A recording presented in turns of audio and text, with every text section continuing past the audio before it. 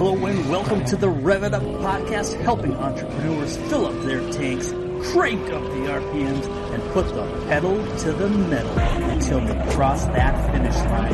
Hello, I'm Jess Tiffany. Ready, set, go. Hey everybody, welcome to another exciting episode. We have the awesome, amazing Scotty Schindler here with us from way down under. Can you say hi to everybody? Hey, going everyone. We love the accent. We don't get to hear it too much over here. So, well, thank you for coming here and being on the show. And before we get too far into things, if you could tell people, if they wanted to follow your stuff or check you out a little bit, where would they go to do that? Yeah, look, the best place is LinkedIn. It's probably the only place they can follow me. So LinkedIn, just Scotty Schindler. The other one is obviously my website, scottyschindler.com. But yeah, the LinkedIn's the best one. There's plenty of content on there and plenty of tips I share. Excellent. Perfect. Thank you. And so I know you had started a company years ago in 2000 with only one property, and then you exited later at about 1.125 trillion, it said. And I was curious about how you, just a little bit of background on that and how you did that. Yeah, sure. Actually, believe it or not, I didn't start the company in 2000. So I'll give you the story about the 6 startups I went on, or 5 that didn't work. Oh, okay. So I left insurance in 2000 and wanted to start a company. And first one I started was a medical website or medical portal called medicab.com.au. And I think it would have worked, but I was in partners with a guy that didn't want to work. So I was the only one doing the work, but he owned the name, not me. So it was sort of his concept. But when it came down to let's get in and get some stuff done, he just wanted to ride on the name. I'm going, well, I'm doing all the work here. So I got out of that after 3 months. But I still think that had legs. It was good. But I learned out of that this whole portal thing was probably a good idea. So I started doing, and believe it or not, that model came out a few years later like MySpace. They ended up taking, I won't call it my idea, but they actually took the same idea I had and made it work. And obviously it failed in the end because Facebook took off. But anyway, I thought that's a really good idea. So I came home. I moved from Newcastle back to Coffs and I started doing like these local portals. I started at one called Go Coffs, which is Coffs Harbour is our local regional city, and I called it Go Coffs. And that was a bit of an idea, but it never really took off. And I thought about doing those all over Australia. So once again, if you think of MySpace, but it was just for local ideas and stuff like that. And that, it was an all right idea, but in hindsight, I'm sort of glad that didn't really work. But I also I wanted to get into, the one thing I wanted to get into was the IT space. So I started thinking about security and networking, like as in computer networking, peer-to-peer. Okay. And the first client I went out to after reading a book that was, really thick, and I actually understood it. But anyway, when I had to go out and actually practice it, I went out and went, I'm not doing this, man. There's too many variables between computers. I said, my very first client, I don't even know if I charged them for the networking. But anyway, I said, I'm not doing this. This is way too hard to what I wanted to do, which was scale and use time duplication and all those sorts of models that I talk about now. It just didn't fit the model. I went, no, this is too hard. Even though it might be an opportunity, it's too hard. So that was through 2000. And all the way along, I was learning website design. And was at the turn of the century, website design was like the new buzz technology. Having a website was like, wow, that was the turn of the century. Yeah. But I got to the start of 2001 and I actually, believe it or not, I started to think I couldn't start a company. I was never going to make it. And my wife wasn't that happy because I hadn't really been working for a year. I'd just been playing around and doing a few odd jobs and trying to identify myself. So I started looking for a job, and then no one would even give me a job interview, let alone a job. So I never even got a job interview. But anyway, so I kept on looking along, and then I went to the Gold Coast in Australia in May 2001, and I bought 2 books. One was on PHP and one was on MySQL. In other words, online software. Yeah. And I started writing that. That changed everything. I came back and I started toying around with a car yard software. I started toying around with accommodation software and real estate software. Okay. And if you go back to the story of the one property, okay, so when I go back to that portal, that GoCoffs, I actually listed my parents-in-law's property on there for sale. And we sold it off that website. Oh, wow. So that was a pretty cool story, right? So we sold it off that one. Yeah. So anyway, from that one property, someone else asked me to list their property for private sale. So, so I started doing these little private sale things, as well as I was looking after half a dozen real estate agents. But anyway, all three of those software packages sort of worked. So I had 3 car yards using the car yard software. I had a few accommodation places using the accommodation software. I had like half a dozen people in the end using the real estate software. And they were all sort of working, but they didn't really get traction. But the one that started to get traction was the real estate one. So by September, I thought, this one's going to work. So I started playing around with it more. By November, I was going to start charging people, but I wasn't ready. I couldn't charge them. I said, I can't charge you. I'm not ready. So I started charging them in December. Then I went to another place an hour and a half from here in January 2002. Got some clients. Went to Gold Coast February, and I got more clients. I went, this is it. This one's working. So I started the company Renet in February 2002 after a 2-year journey. And that was my 6th attempt. So it wasn't like some magic wand and off I went, my first attempt from one property and off I grew. No, the one property I had no idea when I put it on was going to lead to all the properties I had on there. So there was like 900,000 properties, $1.125 trillion worth of real estate. Wow. That I had in the database when I'd finished. And I remember putting the first $100 million figure on the website. It was like, wow, this database is managing over like $100 million. And then that grew to the $1 billion and the $100 billion. And by the time I'd finished, $1.125 trillion worth of real estate it managed.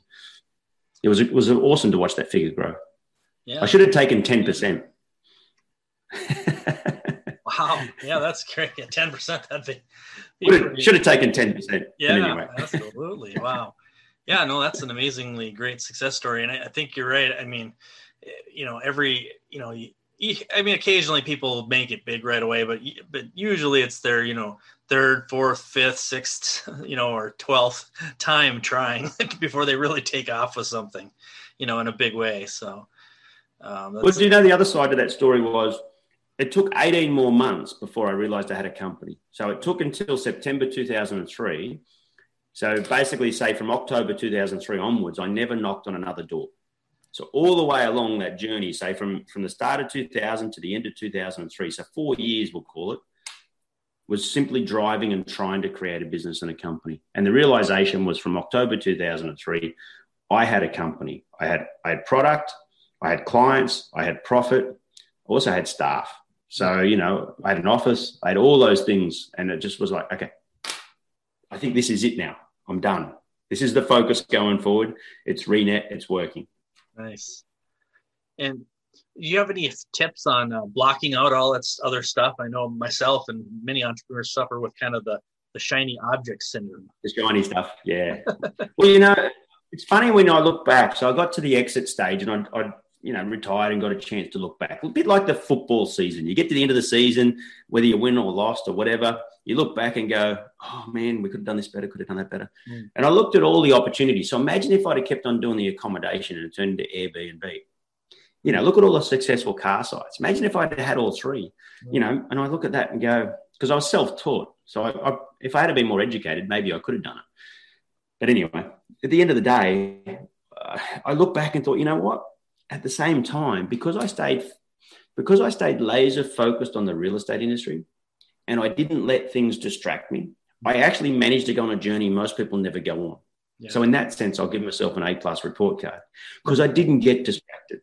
Yeah. I got, did I maximize? And I could have even had the way it was going in 2006, I started doing all these things with networks and servers again because I needed it for my own hosting. Does that sound a bit like Amazon? With Amazon Web Services? Yeah. I had that business going, but believe it or not. And then I had a fallout with that partner. Long story short was, and I tried to get a friend in who was way better. And he didn't have the courage to leave his job and do this web service stuff. Look, I need it. Let's do it and let's make it for everybody. But he works for the national company. He's right high up. He's on big money. He just didn't have the courage to leave his job. And now I look at Amazon Web Services and go, man, that could have been another opportunity.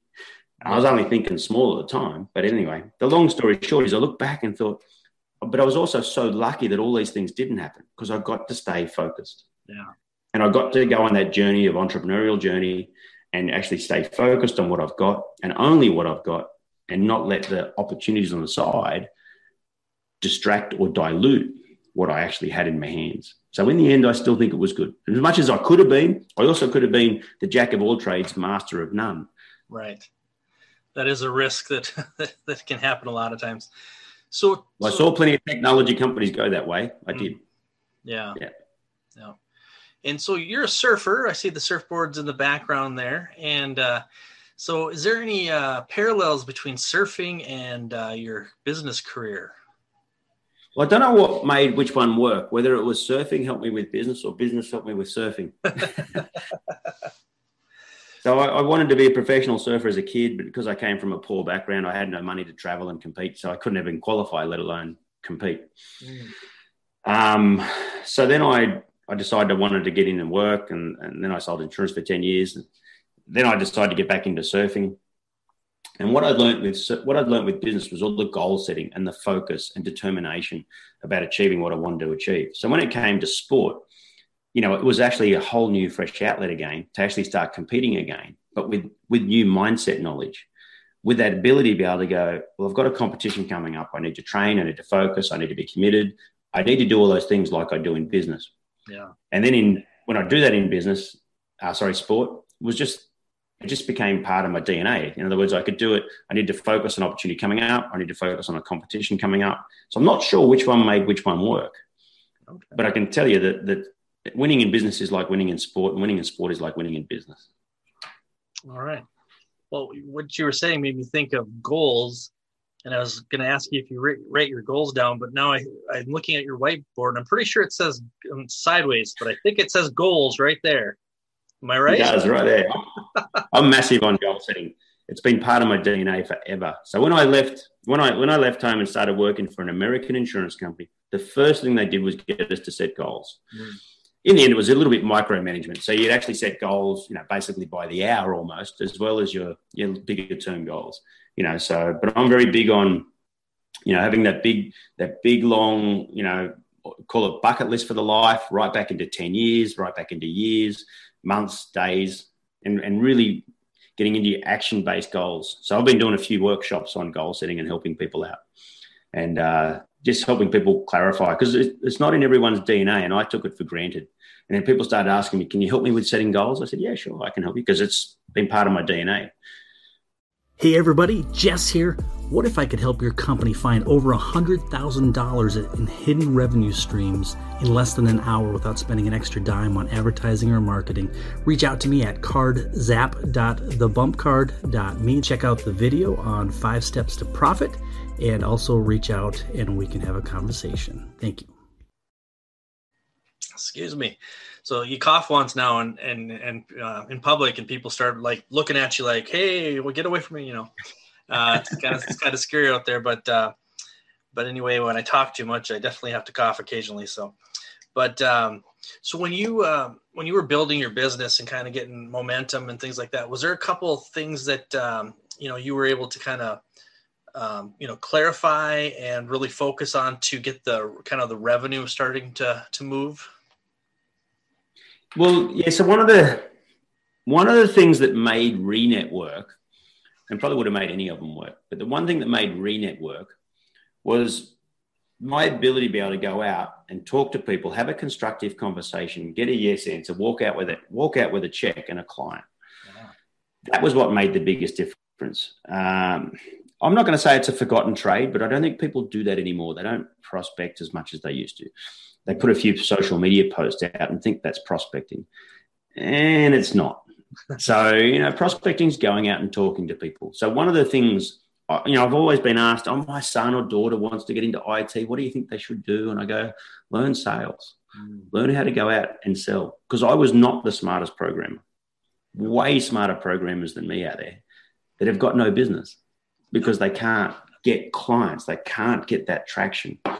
And that's okay. They need to hire a salesperson. They need to hire that person. They need to fill that void. For me, it was the opposite. So I could go out and have a conversation, sell what I had, no problems at all, or even deliver what they asked for, go back and write that code. And that was actually one of the unique things about ReNet the whole way along. So as I grew and the reputation got stronger, the clients just got bigger. So in other words, I'd go into a corporation and they would be saying, they would ask me a question. Scott, if I spend $100,000, they wouldn't ask it this way, but let's give the analogy. If I spend $100,000 with you, can you deliver it? And I'm sitting there going, well, not only am I the CEO, I'm also the person who wrote the software in the beginning. So I can tell you whether things take a day or a week or a month. Gotcha. With authority. Yeah. So, and that was actually one of the unique things in the industry. I wasn't dealing with a salesperson. They weren't dealing with a salesperson or anyone else, right? So I had salespeople look after the day-to-day small accounts now. But when it got to the big accounts, that same principle was there. Mm-hmm. So being able to have that conversation and close a deal and walk out with a client, not a sale, a client, there's a difference, was one of the secret sources. So learning how to do sales and have that conversation in a constructive way was, I think, the biggest secret sauce. Yeah, that's powerful. My background is sort of similar. I when I was like, I don't remember how old, like 10 or 8 or something, I conned the pastor's wife to let me walk around selling Avon products because she sold them. And so I had a little kid holding a pink bag, and these grandmas would just give you money, It was, but it's kind of what got me started. And then I started, I sold stuff in Boy Scouts for fundraisers, and then I started selling cars, and then I started, I just kind of kept selling and selling. And then for some reason I ended up in IT for a while too. And the people skills and the being able to talk to people is really what helped me, succeed there so much and move up the ranks, because a lot of the people were, they wanted to hide in their cubicle and not talk to anybody. And I was, I talked to people and I learned the skill, so it's kind of it made a powerful combination. So. Yeah, 100%.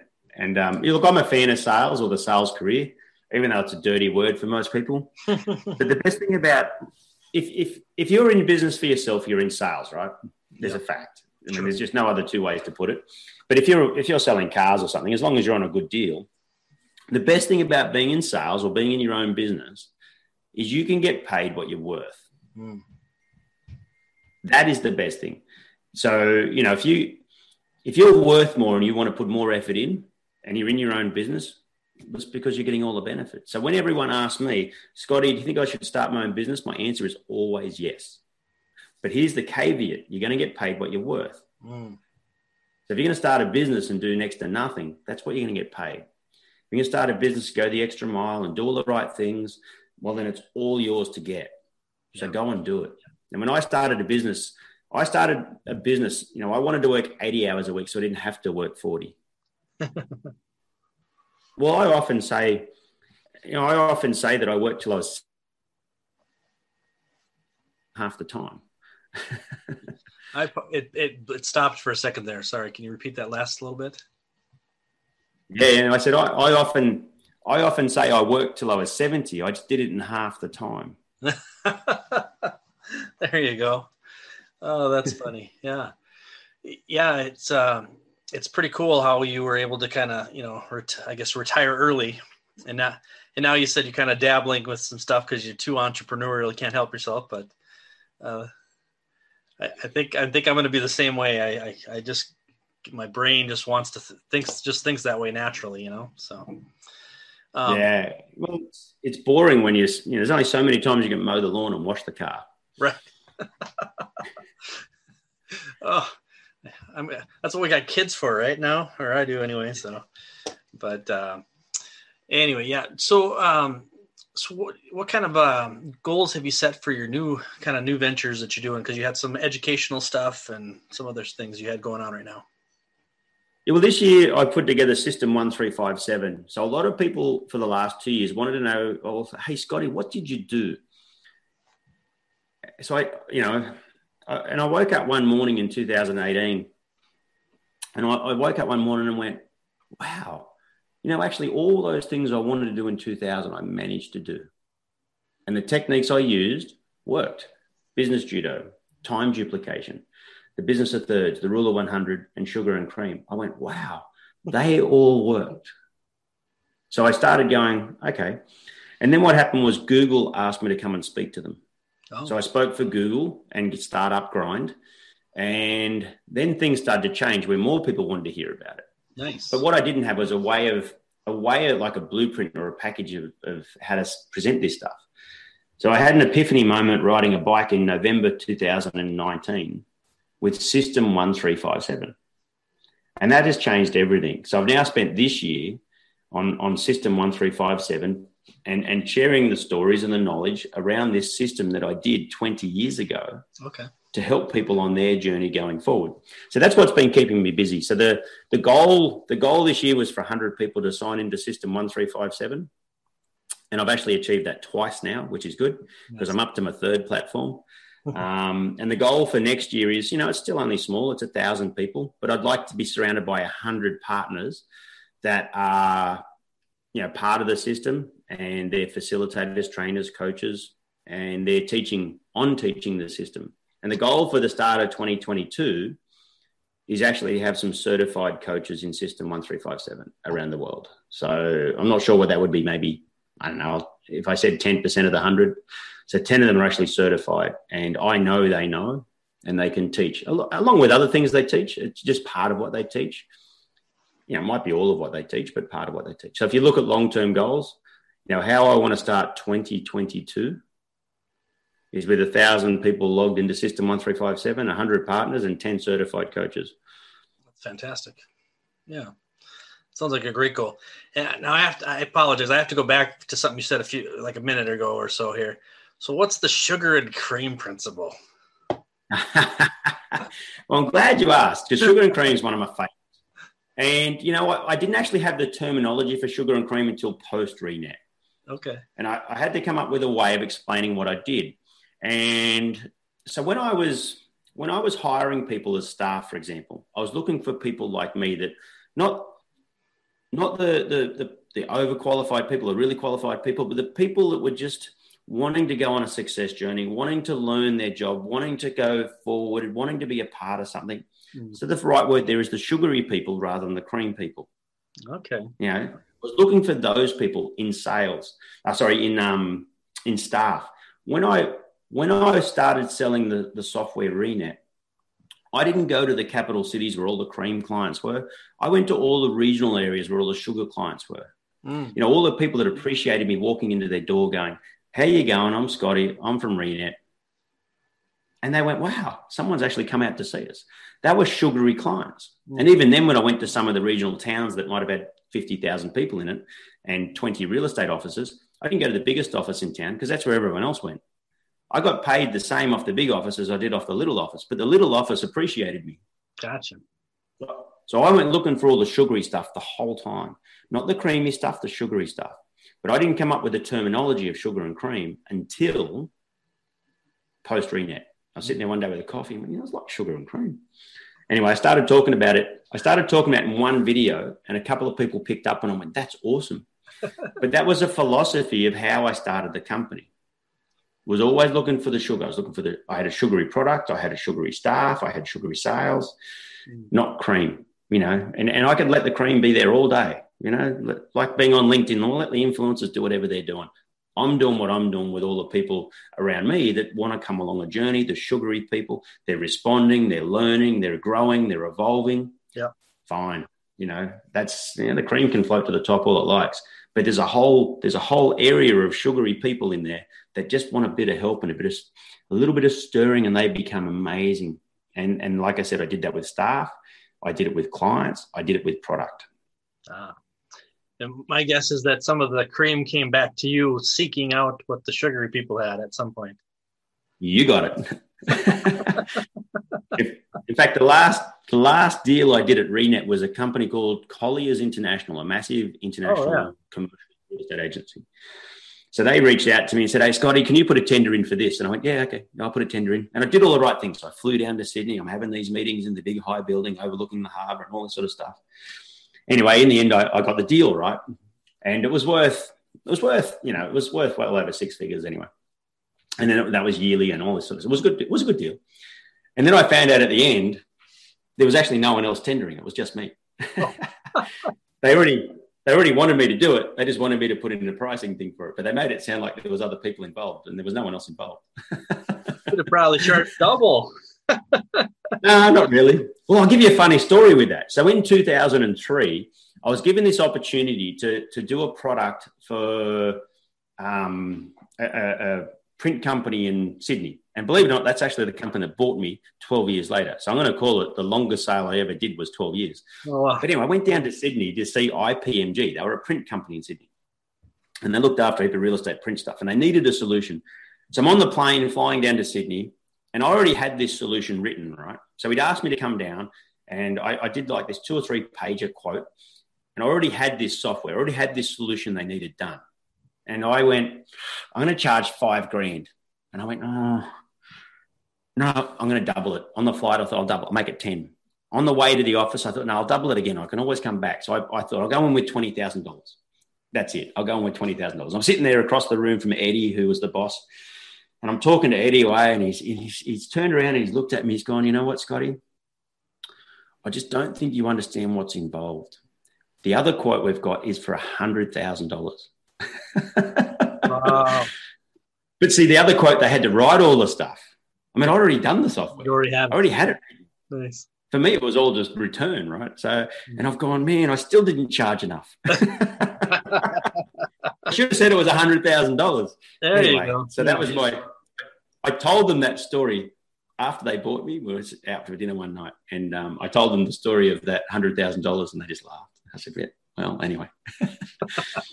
But if you talk about business judo, what I realized was they had that solution, but they didn't have another solution. So I ended up making about $400,000 out of those people over the next 5 years on this monthly recurring revenue for another solution they didn't have. So I didn't look at it as a lost sale. I went, fine, but what about this? And they bought that, and I went, sweet, job's done. Great. Yeah. So imagine if I had got the $100,000 deal, I would have lost all that other money, or potentially got both. I don't really know. But anyway, the long story short was I went down to Sydney and I just didn't charge them enough. Yeah. Wow. Well, that's a great story.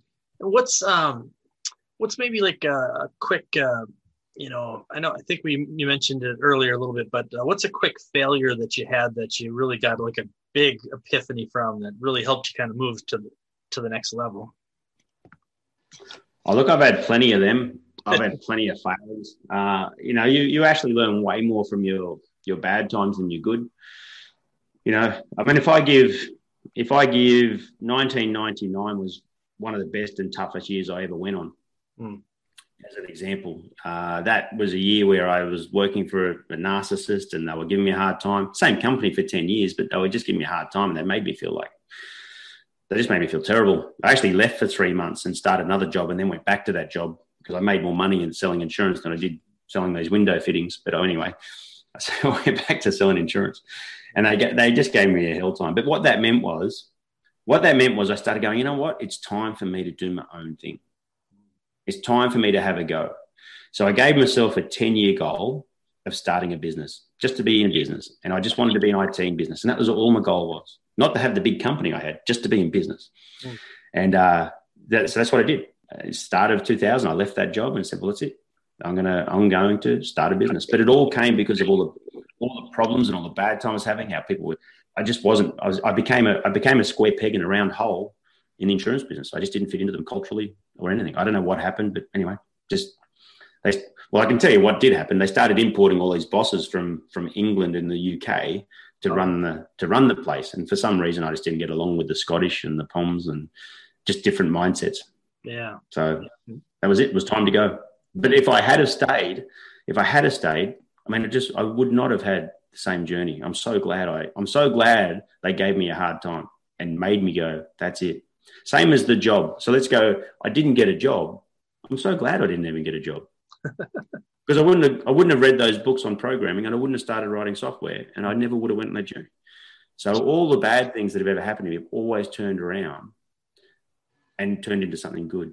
I'm not sure who said it, but one of the quotes I live by is every disadvantage has the seed of equivalent or greater advantage. Yep. It's in a book. I read it, but I can't remember which one.